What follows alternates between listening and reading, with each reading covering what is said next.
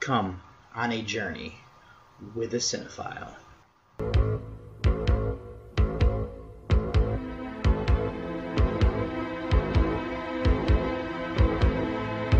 Wake up, sucker. We're thieves and we're bad guys. That's exactly what we are.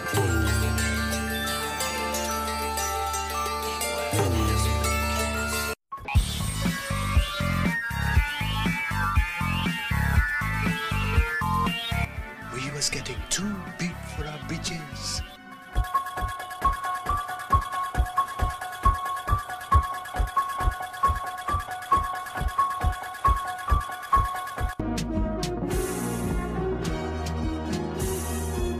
What an excellent day for an exorcism.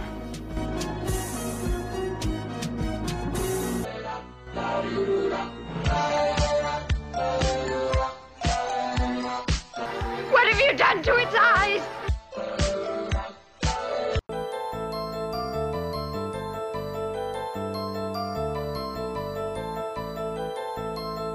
I said, I'm not gonna hurt you. I'm just gonna bash your brains in.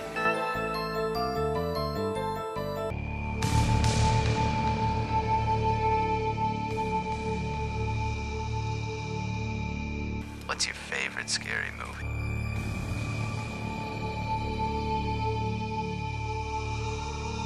Biddy well, little brother. Biddy well.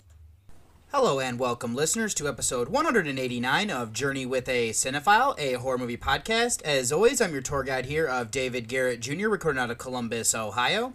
And in this episode here for you is going to be my Traverse of the Threes number 12.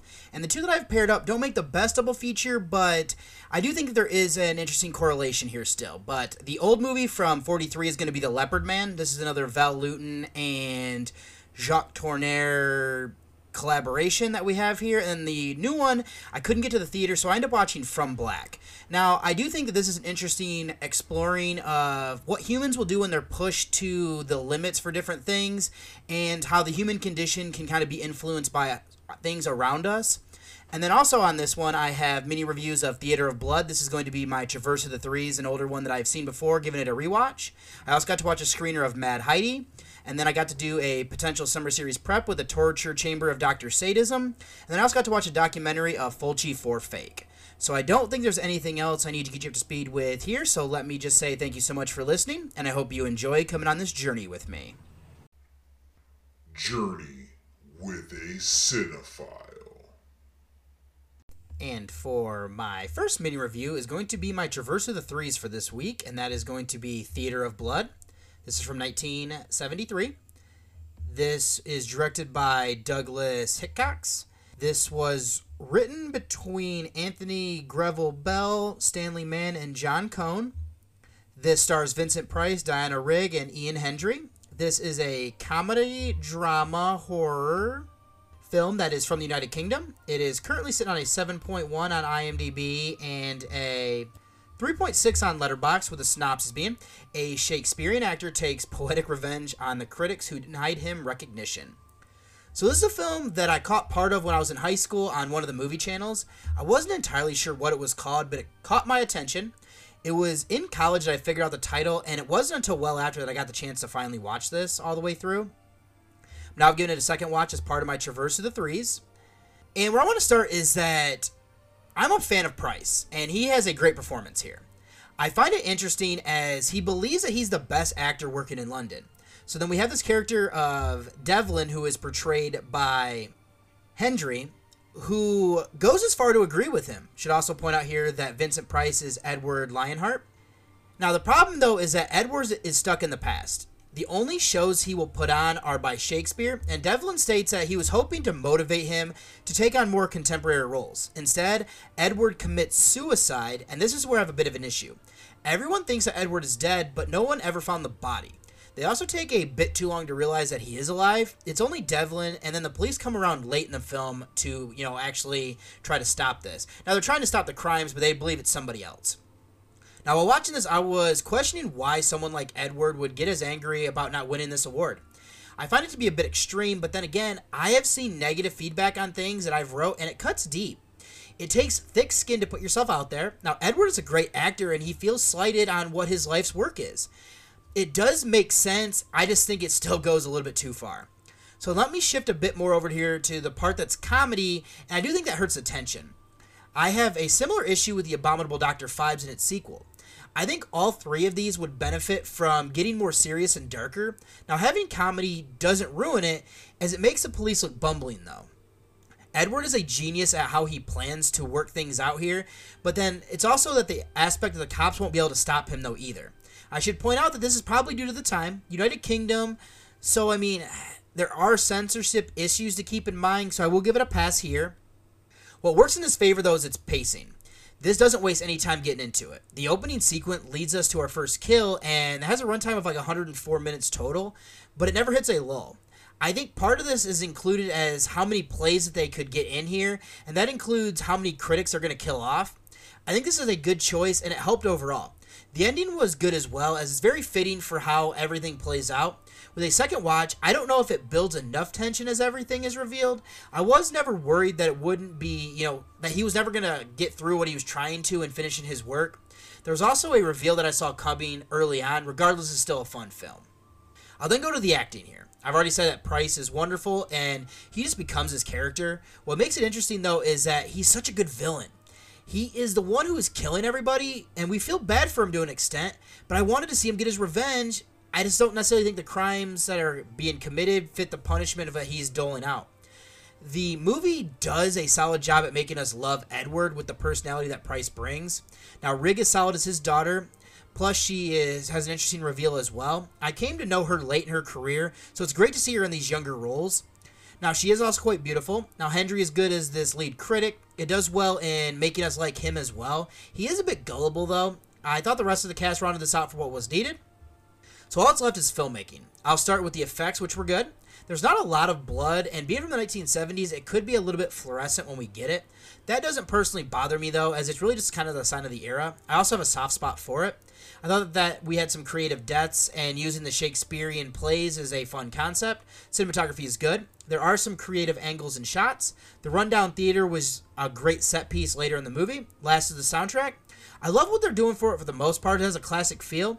It also, at times, we get for a play and it matches that tone. Mixing it in, there are some modern sounding pieces that also work for the scenes as well. Fits the era overall, so I would just say that that is solid. So in conclusion, I had a lot of fun with this one. I thought that it has some interesting concepts and it plays well. There's some underlying ideas here that I can see. The pacing is fine and it moves through the kills at a pretty good clip. The acting is solid, with Price being amazing. Effects were solid for the era, and creative for the kills is a bright spot. I also thought the soundtrack was fitting for what was needed. I have some minor issues and nitpicks, but overall this is it's fun. I'd recommend this for fans of Price and movies from the era, especially from the United Kingdom. So my rating here for Theater of Blood is going to be a 7.5 out of 10. Slightly coming down on this rating here with the second watch. And then for my next mini review is going to be a screener that I got to see of Mad Heidi. This is from 2022, but it's getting its wide release this year as it did its festival rounds. This is directed between Johannes Hartmann and Sandro Klofstein. Now, these two also co-wrote this with Gregory D. Widmer and Trent Haga. This stars Alice Lucy, Max Rudlinger, and Casper Van Dien.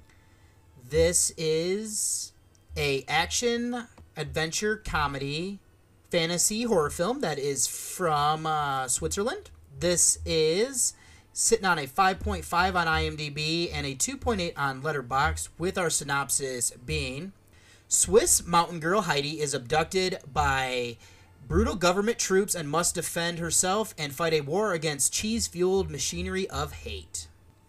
So this movie that I got the chance to see thanks to Justin Cook. When it was sent over as a screener, I believe that I saw someone else see this at a film festival, and it might also be coming to one of the theaters that I visit. Now, regardless, I confirmed it was horror, and this was wild that I read about, so I was in.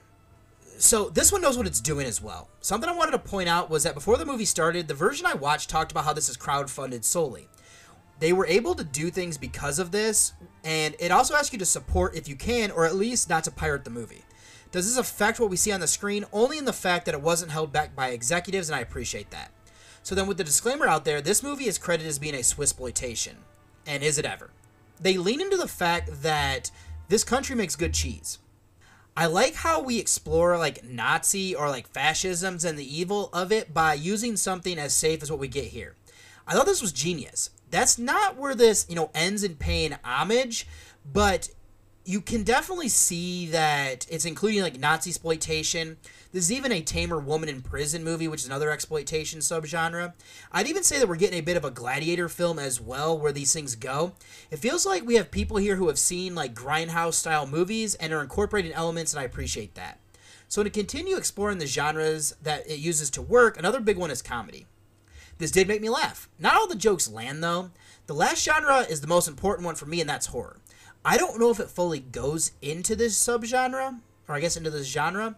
I know the excessive gore and blood that we, see at times, it flirts with it.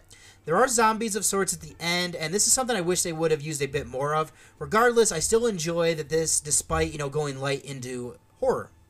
Now, there isn't anything more to flesh out with the story, so let me go over to the acting. Lucy is good here as our lead. She is cute, so that fits where, she's still innocent. With all the bad things that happen to her, she is hardened into a warrior. Now, she also works there. Rudlinger is solid as this villainous commandant.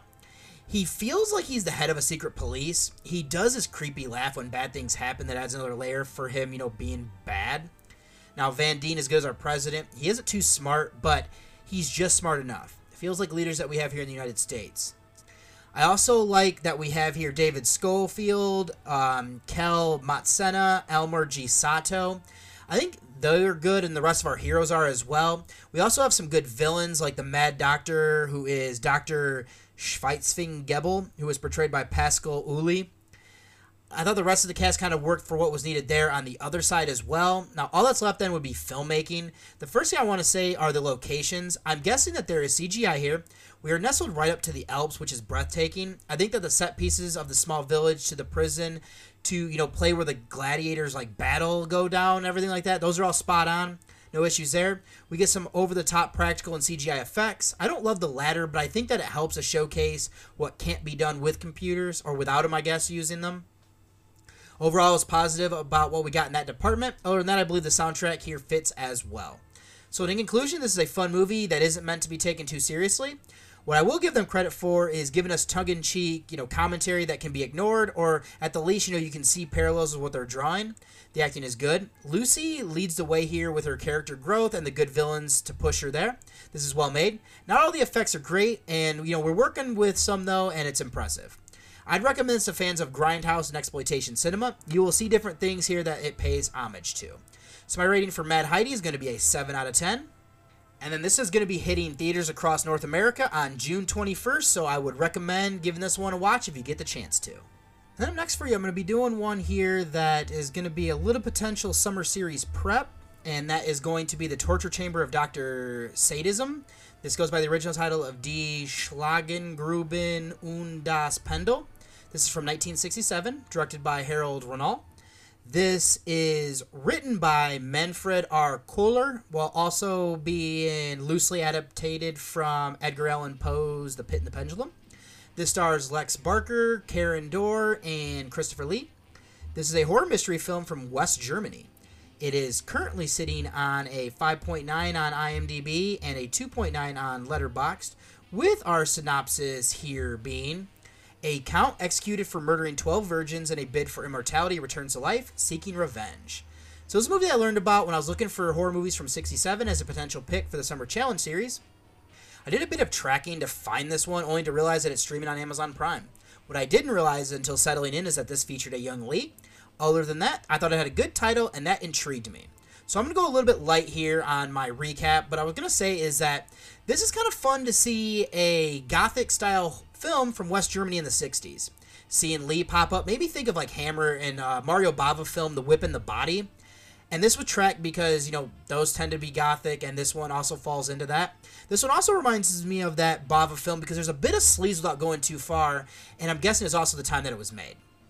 So we have this Count Regula, portrayed by Lee, and he's trying to do this ritual here.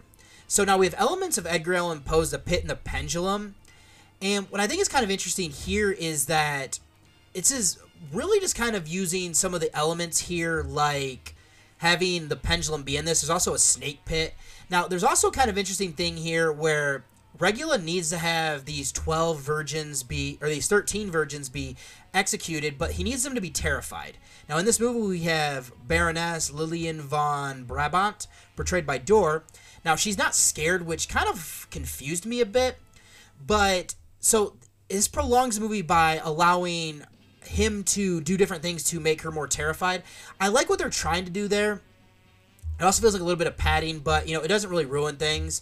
There also is a mystery in this about who the characters of Roger, portrayed by Lex Barker, and Lillian are. I thought this was pretty obvious. I don't mind it. I think that the setting of this castle is great, though. I think that the acting, I think Barker's a little bit stiff as our hero. His performance is kind of wooden. I'm guessing they kind of casted him for his looks, which those fit. Dora's attractive. I thought she was also solid. There are also odd stretches where she seems to be in a trance. I'm not really sure why they did that. The best, though, is Lee. The only problem there is he has limited screen time. Other than that, I would say that Carl Lang, Christiane Rucker, and Vladimir Midar are good. Also have Dieter Epler. I think the acting here is fine for the most part. If anything, it's just kind of our lead isn't great. I also think the settings are great, as I was saying. We get to see all these different torture devices. There's just some odd things that happen throughout this movie that kind of did confuse me. Thought the soundtrack was good for fitting the mood for what was needed. So I would just say that this is an interesting gothic film from Germany in the same vein of Bava or Hammer. I think that it introduces a bit of sleaze while also still being classy enough. I think the acting is solid with Lee being the best part. The only issue is a lack of screen time for him. I'd also say the filmmaking was good, with the best part being the settings used and the effects that we do get. I'd recommend this to fans of movies from this era, and if you also are out to see all of the films in Lee's filmography. So I'm not going to give my rating here, but I definitely would recommend giving this one a viewing. And then my last mini review here for you is going to be a documentary that I got to watch, which is Fulci for Fake. This is from 2019. It was written and directed by Simone Scafidi. This stars Nicola Nocella, Camilla Fulci, and Antonella Fulci. This is a documentary and biography about an icon in the horror genre, and this is from a co-production of the United Kingdom and Italy. It is currently sitting on a 6.7 on IMDb and a 3.2 on Letterboxd, with a synopsis being the first biopic about Lucio Fulci, with never-seen-before footage, photos, and interviews. So this is a documentary that I watched while I was working, since it's streaming on Shudder, as I've been, doing as of late. I like to watch things like this late in the day, since it's kind of like listening to a podcast. And I'll admit, this one wasn't the best one to do, since it is in Italian, and I don't speak the language, so you kind of need to pay more attention to the subtitles to kind of get what they're conveying, but that's not going to be held against us, so I made it work. So what is interesting here is that the title threw me off, but having completed this, it makes sense. This is set as Nocella is going to be playing Lucio Fulci in an upcoming biopic, or at least that's what he's saying, and that's like the premise here. So he's interviewing people that knew this director. He is trying to get more insight as he can for this role. Now this includes his daughters of Camilla and Antonella. We also have actors and behind-the-scenes people like Paolo Melco, Sergio Salvati, who was, I believe, a cinematographer that worked with Fulci. Then we also have the amazing Fabio Frizzi and Michele Soave, or Sove, however you'd say his last name. Now these are all people being interviewed here. So we get a good cross-section, including people who are academics, to help look at the career overall. And it also helped me, as a fan of Fulci, to learn more about him and his struggles until, getting into horror. And then as he, had some hits, went back as the budgets for his movies dried up. And, they kind of give their reasoning as to why they think so. So it's a shame, as he had the talent and could have been much bigger, but he kind of fell into, obscurity. But, he is such a well-known director even till this day, so it's kind of an interesting duality. So this is a well-made documentary.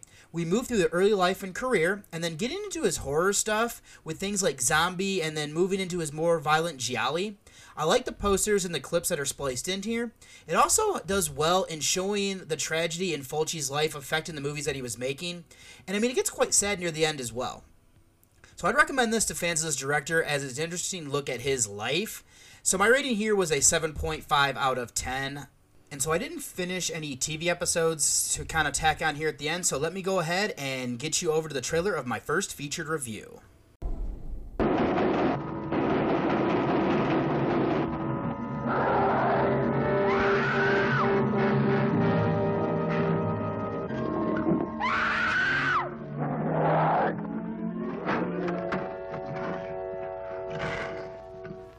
Well, what sort of man would kill like a leopard and leave the traces of a leopard? Crazy guy. But he'd have to know about leopards, have access to leopard claws and hair.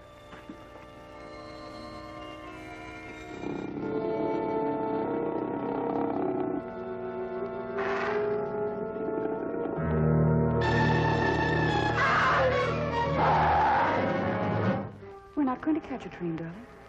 We're going to stay right here and catch a murderer.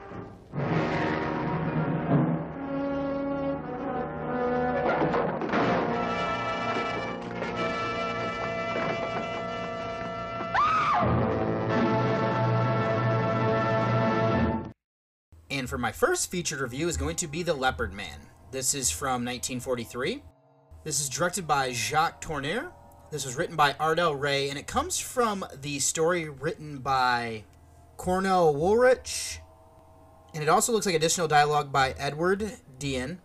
This is starring Dennis O'Keefe, Margot, and Jean Brooks, while also featuring Isabel Jewell, James Bell, Margaret Landry, Abner Biberman, Taluki Panananen, Ben Bard, Ed Agresti, Robert Anderson, Lulu Mae Borman, Jack Sheffy, David Coda, Sidney D'Albrook, Rosita Delva, Jacqueline DeWitt, and John Dilson. This is a film noir horror thriller film that is from the United States. It is currently sitting on a 6.8 on IMDb and a 3.5 on Letterboxd, with our synopsis being: a seemingly tame leopard used for a publicity stunt escapes and kills a young girl, spreading panic throughout a sleepy New Mexico town. So this is a movie that I didn't know about, actually, until I read through the horror movie encyclopedia that I'm using. And, I mean, it's one that I feel like I knew the title because it kind of fell in line with things like Cat People, Alligator Men, or The Mole People, which is actually kind of funny that Cat People is brought up because same director. And Val Lewton was also a producer on here. So that caught my attention when searching and settling into watches because I did see some of these names and I recognized them. And then also we have that this is based on a novel by Woolrich, and I'll actually bring this name back up here shortly because of something that is also a little bit interesting of a connection, but actually, let me do some featured notes here. I'll start with our director of Tourneur. He has helmed 59 films. I've seen 5. All are in horror. I've seen the original Cat People. I Walked with a Zombie, this, Curse of the Demon, and Comedy of Terrors. The only one that I haven't yet is War Gods of the Deep from 1965. I actually never heard of this one. Then his script was written by Ray. She did 5, and I've seen 2 of her works. Now, she worked with Tourneur before with I Walked with a Zombie. The only one that I haven't seen from her yet is Isle of the Dead from 45. Now, I kind of wanted to bring up here is that this is from a work written by Woolrich. I've seen 3 of his 27 adaptations of his writings. He did things like Rear Window, which kind of shocked me, but I have seen that, of course. Now, he has 3 in horror. The first was this. Now, I've not seen Night Has 1,000 Eyes, but he did do a giallo, or somebody, adapted one of his into one of these, and it was 7 Bloodstained Orchids, and I have seen that. Then over to our cast. First is O'Keefe. Now, he did an amazing 175 films, and I've seen 3. He was in the original Scarface, which is out of horror. He did 2, and I've seen both of them now. It is this and You'll Find Out, which was an interesting ensemble cast featuring people like Kay Kaiser. I believe it also has Boris Karloff, as well as Bela Lugosi and Peter Lorre. Then over to our actresses, or actually over to an actress here that I brought up last week of Brooks. I have now seen 3 of her 33 for 9%. In horror, I've seen 3 of her 5 for 60%. I still need to see Obeah and The Crime of Dr. Crespi. Then lastly, I'll look at Bell. He has 76, and I've seen 2. His first 2 were this and I Walked with a Zombie. Now, I've seen them. I have not seen The Spiral Staircase, The Unknown, or Back from the Dead. And then, actually, I meant to do this when I was talking about Woolrich. He wrote the novel that was based for Curse of the Demon. Could be wrong there, but that name does sound familiar, but I just kind of want to bring that up here, and if I'm wrong, oops. If I'm correct, the more you know. So then, let's get to the movie here then. Now, I want to flesh out a bit more of the synopsis, is that we have Kiki Walker, portrayed by Brooks, getting ready. At the same time as her is Gabriella, who actually goes by Clo-Clo, who is portrayed by Margot. She is more popular in this town being close to Mexico. The way she dances with clickers makes her the top act. Now, Kiki is jealous. She is also friends with a fortune teller of Maria, portrayed by Jewel. Everyone staying at this place is shocked when Kiki's manager of Jerry Manning, portrayed by O'Keefe, shows up with a leopard. He wants Kiki to walk into the club to get everyone's attention with this animal. Now this backfires when the leopard gets away from her. It scratches a waiter on its way out. The owner of the animal, of Charlie How Come, portrayed by Biberman, is upset. His animal is normally docile, but he was afraid, and now that he is loose, he could hurt someone else out of fear. Now Dennis is, as well as the police, search for this animal. Now we have a great transition of Clo-Clo walking down the streets and passing by the house of Teresa Delgado, portrayed by Margaret Landry. She lives there with her mother and younger brother, as well as her father, who is at work. Now Teresa is told to get cornmeal so her mother can make shells for the father when he gets home from work. Now Teresa's afraid though because it's dark out, and especially because there is talk of this animal. Now her mother forces her out and not to return unless she has this item. Teresa tries to get it from the closer store, but that one's closed, and they refuse to open to help her. She must go under a bridge to another place, and her way back is even more terrifying when she comes face to face with this leopard, and she is killed. Now the hunt for the animal continues. Charlie tries to convince the police that the animal would be hiding outside of town. It's hard to believe that Consuelo Contreras, portrayed by Pananen, is attacked in the cemetery on her birthday. Then we have Dr. Galbraith, portrayed by Bell, who is called in on both these cases to examine the bodies. He notices that there's fur of a leopard and claw marks at the ladder. Now Charlie and Jerry want to find the animal before it's too late. There's also guilt for the stunt the former guy performed. And actually I said those names in reverse how I have them written down, but it's actually Jerry who is the guy who, it's his fault that the stunt was happening when it's Charlie's animal. Then there starts to seem to be wonder here that maybe something or someone else might be doing the killings. So that's going to leave my recap introduction of the characters. Now, I meant earlier to go ahead and read from that encyclopedia, so now that I'm at this point here, I'm going to read what Mike Mayo thinks about this movie here real quick. Though many consider this Val Lewton-Tournier collaboration to be less successful than either The Cat People or I Walked with a Zombie, it's cut from the same highly stylized cloth, and it isn't derivative of the other two. The story, based on Woolrich's book Black Alibi, and more mystery than true horror, concerns murders in a New Mexico town that are blamed on a escaped leopard. A threatening aura of the unknown is strong, particularly in the famous street scenes, but the film's attempts at a social criticism, like the poor don't cheat one another, a character ponderously states, they're all poor together, or forced, naive, and out of place. Today, the lack of location exteriors doesn't help either. So, as I was going to actually say on myself, is that this is set in New Mexico. This is a small town, it's near the desert. Having Mexico being so close, we're getting religious and supernatural people. Out west, there's like a folklore of like the skinwalkers, which can become animals. Or like people can become animals, that is. Now, correlating to Cat People, that one features Serbian or Eastern European folklore from a small village. I like that this shows a similar concept, just from a different form of mythology. I picked up elements of the mystery of like almost like werewolf folklore from a documentary that I watched, where they believe that these might be similar type ideas here, where these like animal-like murders might actually be done by a human potentially, in that somebody who has such rage and just the ferocity is hard for people to comprehend. What I like here is that we have a supernatural explanation that could be true. It might also be a more logical one as well. So what makes this work for me, though, are the characters. I'll also bring in the acting performances as well. O'Keefe is our lead, but I don't think he carries this. I like that he feels sorry for his plan and wants to make it right. He seems like a good guy who might have just made a bad choice. We have Margot, Brooks, and Jewel are all solid in their roles. I like Bella's doctor who is disturbed by what is happening. The same could be said for Biberman. Now, he's the one that made me think that there could be a were-animal and believing that it could be him. Now, there's also this dichotomy of believing in myths and science that I also like being explored. Other than that, I thought Pananen and Landry and the rest of the cast rounded this out for what was needed there. So I'll also have to go into before some trivia would be filmmaking. I think that once again, this is shot beautifully. Not the best shot that I've seen from this director. That's not to say that we don't get great transitions. Examples here are when Clo-Clo is walking along the road, especially at night, and how we could, we follow her and then leave her to go to another character. Now, the scene with Teresa and the leopard is another good one. How it ends is heartbreaking for the implications, but it's also subdued in what we see. We don't get a lot in the way of effects, but we also don't need them. It isn't that type of movie.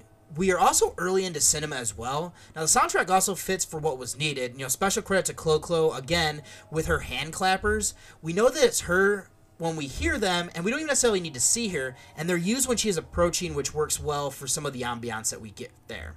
Then to do some trivia, the Black Leopard dynamite was also used in Cat People. In the summer of '52, RKO reissued this film as a double feature with King Kong. RKO cashed in as young theatergoers due to the film's title were expecting to see another creature feature, which is actually kind of an interesting thing to do. Everyone in town shares some degree of guilt for the deaths, from Jerry bringing the leopard into civilized society, to Clo-Clo scaring the leopard, and from the parents who ignored their children to inadvertent bystanders. Friedkin states that I think that Luton's idea that there's a collective guilt in society, that society itself has its shortcomings, and a lack of real compassion for our fellow human beings is often responsible for their tragic ends. Now, I should say that was William Friedkin, the director of The Exorcist. Luton's production team at RKO was given the titles in advance by the studio heads, and then he and his team were responsible for finding a story and making the movie around that title. Makes a whole lot of sense here. Now, Friedkin also credits this film as being an inspiration towards Alfred Hitchcock's Psycho and Quentin Tarantino's Pulp Fiction, in how it follows characters we believe to be the leads only to leave them behind for long stretches as we shift to other characters instead. They're simply pawns in a greater structure that is time completely unpredicted and therefore suspenseful. Now, there are unidentified musical pieces used during the film. However, the unusual birthday song sung in a cappella to Consuela is called La Minatas, which is also used in Mexican Bus Ride from '52. Luton was a master of invoking fear without actually showing anything truly horrifying or graphic, and that's something that filmmakers have lost, and we now feel that we show everything. Every plunge of the knife, every moment of pain and agony that victims have to go through. That's what you see in horror films today. People cut up by hacksaws, people ripped apart at the hands of alien creatures. This is Friedkin saying this, as we don't see, live longer in our nightmares. Friedkin says this is much deeper than a B picture, and perhaps intended to be. Immediate example is the ball tumbling atop the fountain of water, as the film later suggests that our lives are that ball and a lack of control in our own existence. I do like that. Breaking their formula of having film historian Gregory Menk do commentary on the DVD release of Luton's films, The Exorcist director Friedkin does the commentary in 2005 release, which is probably why a lot of these quotes are coming. Tournier believed that in wartime, moviegoers wanted to be scared by the unreal. A young woman who's seen in the house with the mother and little boy playing shadow puppets leaves on a strange journey that will lead to what I believe one of the greatest horror sequences ever filmed. Friedkin's referring to her death on the other side of the door as her mother and brother tried desperately to open it while we watched blood pool at their feet. The studio heads weren't fans of films that they couldn't grasp its intent or structure. That's why I think this actually would have been more helpful today. This is one of the acclaimed director Friedkin's favorite movies, again why he's probably also quoted here as much as he is. The cemetery scene where a girl accidentally locked in its grounds as it's closed as the night inspired a similar sequence set in a park in Argento's Four Flies on Grey Velvet. Brooks and Jewel would also appear in The Seventh Victim, also kind of interesting. Luton did that one. Film debut of DeWitt in an uncredited role. Friedkin used to walk to and from school as a child in Chicago, and he recalls passing one of the houses every day that a scene of a horrific murder happened. The murder of a little girl called Suzanne Degna, whose body parts were found all over the lawn and in the gutter in the streets next to where she lived. I walked past the house every day feeling like I was in a Luton movie.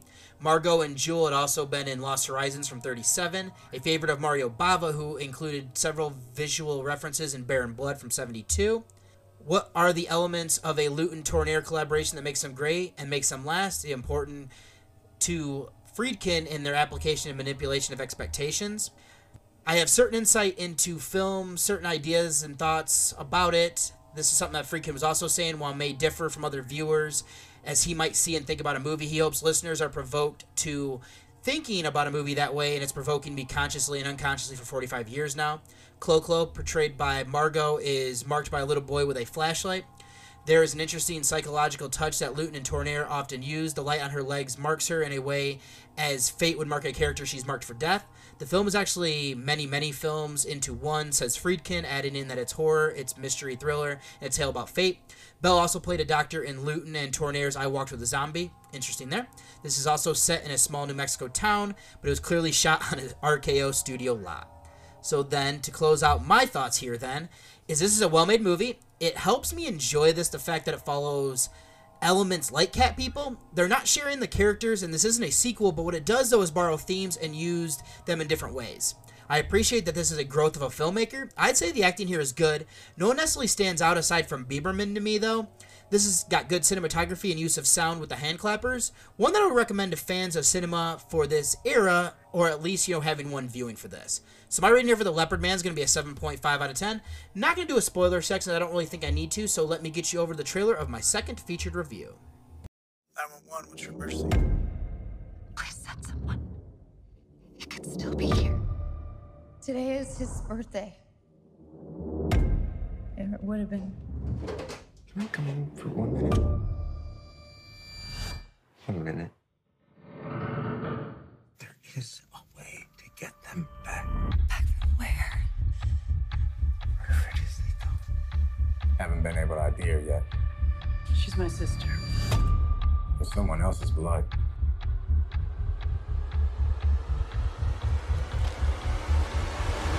It's a ritual. Like a seance? No. It's like a ritual.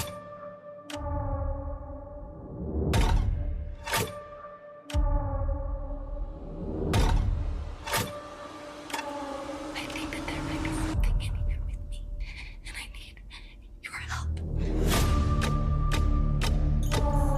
I would burn the whole world down to see him one more time.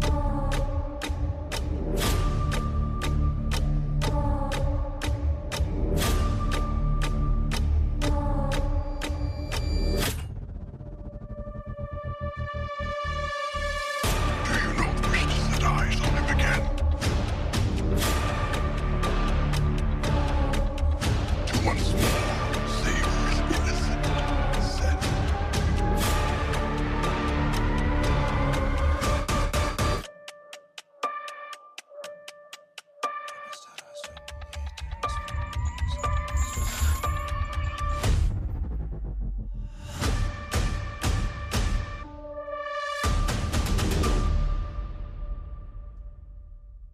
And for my second featured review is going to be From Black. This is from here in 2023, directed by Thomas Marchesi, who also co-wrote this with Jessup Flower. This stars Anna Camp, John Ailes, and Jennifer LaFleur, while also featuring Travis Hammer, Eduardo Compriano, Richie Montgomery, Kenneth Ford, Alicia S. Mason, Ian Castleberry, Nicholas Marchand, Ariel Nicole, Sasha Poppy Toshe, Kelly Frazier, Jordan Toshe, Janice Heath, Flower, Nafia R. Hardy, and Miranda Compriano. This is a horror film that is from the United States, currently sitting on a 5.0 on IMDb and a 2.7 on Letterboxd, with our synopsis being: a recovering drug addict, desperate for closure and saddled by crushing guilt after the disappearance of her young son, is presented with a bizarre offer to learn the truth about what happened and set things right, if she is willing to agree to a terrifying price. So this is a movie that I found on Shudder. It went on a list of movies to check out since I saw it was a 2023 release. I wasn't sure if I could make it to the theater due to a busy weekend, and I couldn't. So I decided to give this one a go as I needed a new release, for the podcast here. All I knew coming in was that this featured Camp, who I knew from the Pitch Perfect movies. Other than that, I was pretty blind. So actually, let me do some featured notes then, and I'll start with our director of Marchesi. He has two that he's directed. The first in horror is this. His other movie he did was called Fallen, which is a documentary about the deaths of in-the-line of duty police officers. Then as a writer, he has the same two. His other writer, though, of Flower, this is their feature film debut. To the cast, I'll start with Camp.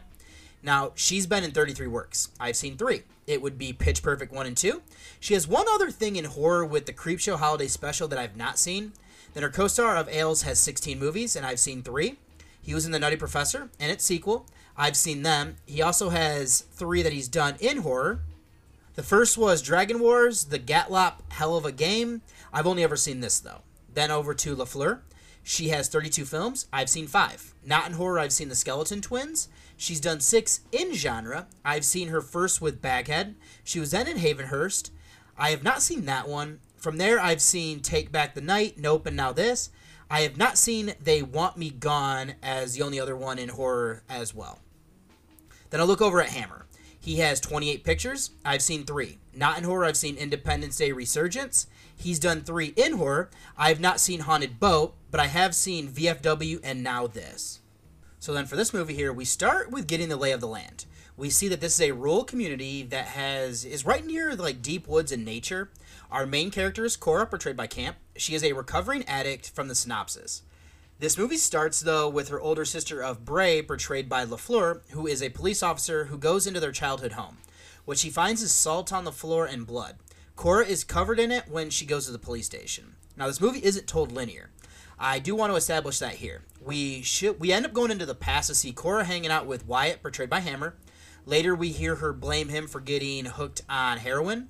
There's a knock at the door as there's a wellness check being done by Cora's sister. They're looking for Cora's son of Noah, portrayed by Eduardo Compriano. Now he's missing and presumed dead. Having lost her son, Cora is destroyed. She doesn't care much about living. A perk, though, is that she has gotten clean. She is also staying away from Wyatt for the most part. Now, Cora goes to a support group that is led by Abel, portrayed by Ailes. Now, we learn that he lost his daughter in a drowning accident. Cora normally doesn't share, but on this day she ends up doing that. It is at the end of the meeting where everyone is leaving. Now she opens up about what happened and how she feels about it. So this leads to Abel coming to her place, offering her a chance to see her son. She doesn't believe him and thinks it's a seance. It intrigues her though. There is a ritual that is difficult, but if it's done properly, she'll get her son back. He claims that his daughter is alive. He hasn't seen her though. Cora has a decision to make, and one that could change the lives of all those around her in the process.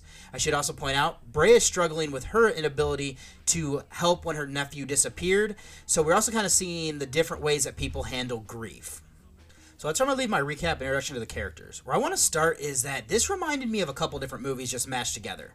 One would be A Dark Song. The ritual that is performed isn't an easy one, and there are certain things that need to be done for it to work. We have like Cora, who's having lost her son like she did, also drew a parallel to that movie for me. But it's not the same, but we're in a similar vein. But there is a decision that has to be made that brought me to think of like the Hellraiser remake. This is also on the most basic level, though, with what happens in other movies. And also there's a bit of resolution here as well.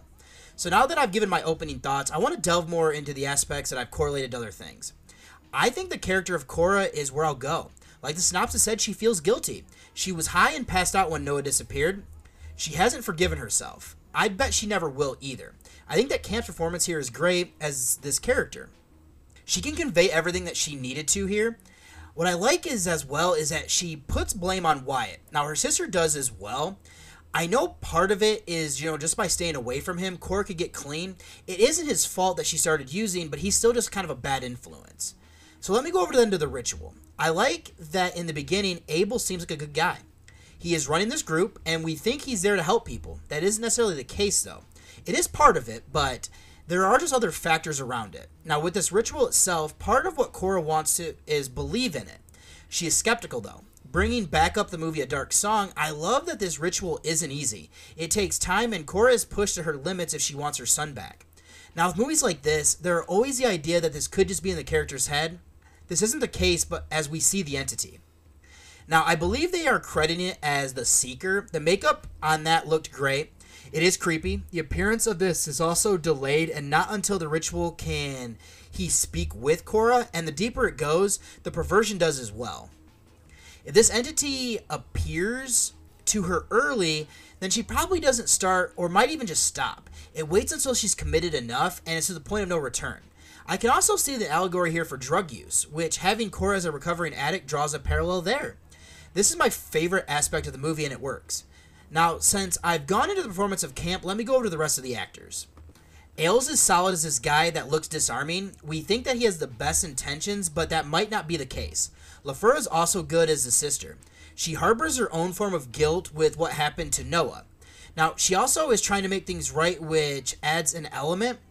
Now, we also have Hammer is solid as this addict, as he has such good rants that he goes on. It is funny to see him checked by Bray. Then we have Compriano, Richie Montgomery, Ford, and the rest of the cast just kind of rounded this out for what was needed. So then before I go into some trivia, all I have left to do is some things with the filmmaking, and let me start with the cinematography.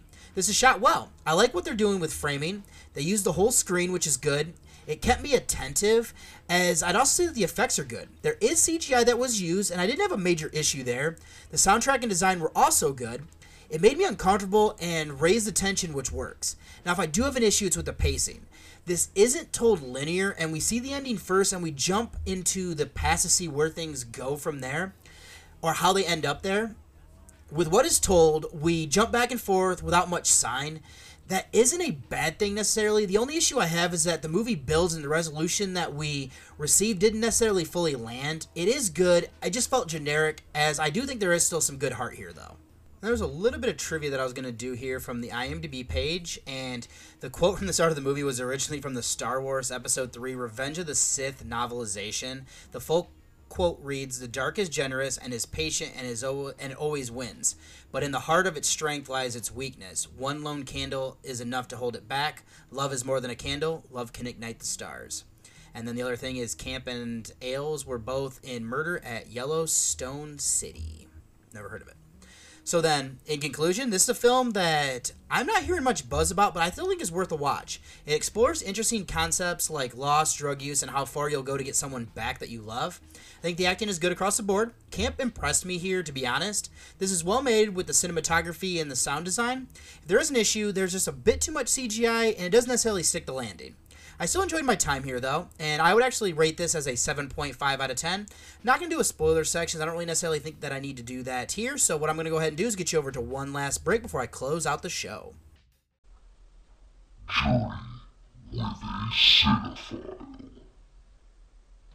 I would like to welcome you back, and then just to close everything out here, if you'd like to send me an email with any sort of feedback or anything that you'd like to have read on the show, you can send me that email at journeywithacinephile@gmail.com. If there's anything that you send me you don't want read on the show, just let me know in that email.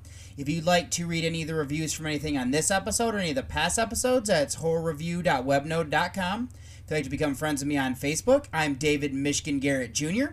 On Twitter, I'm Buckeye from Mish. Letterboxd, I'm David OSU. And over there, I'll be posting all of the reviews of anything that I'm watching that is horror or non-horror alike. If you'd like to follow my Instagram page, that's DavidOSU87. If you'd like to follow the Journey with a Cinephile Instagram, that's Journey with a Cinephile, all one word. What I will be posting over there is, on both of them, the movie posters of anything that I am reviewing. And if you follow my personal one, every now and then you might see some personal pictures if I ever post any, because I tend to forget while I'm out and about. And just to make it easier on you, I'll have all of those links in the show notes. And then the last thing I'd ask you to do is that whatever podcatching device you're listening to me on, if you could go ahead and hit subscribe so you never miss a new episode, that would be greatly appreciated. Also, if you're able to rate and review, just so I can figure out what I'm doing that you like and what I'm doing that you don't like, as well as to get out to more listeners out there as well. And for my next episode, since it's actually going to be another milestone here of episode 190, what I'm going to go ahead and do there is it's going to be my top films from 1923, 1933, as well as kind of going through a little bit of the lost films. So that'll be the feature thing that I do over there. So keep your eyes out for that episode to be dropping. I'll also watch a 2023 release. I'll try to do a rewatch if I can. I know I have a couple of them that Jamie and I want to watch together since I've already seen them, but she hasn't yet. So I will get into that. I'll do another Traverse of the Threes movie that's going to be older. And then I think that's about it that I'm going to be kind of doing there. So I'm not really sure if there's anything else I need to get up to speed with here. So what I will say then in closing is that whatever you do today, I hope you're safe and doing and have a great time out there. Thank you so much for listening, as this is your tour guide of David Garrett Jr., and I am signing off. It had been a wonderful evening, and what I needed now to give it the perfect ending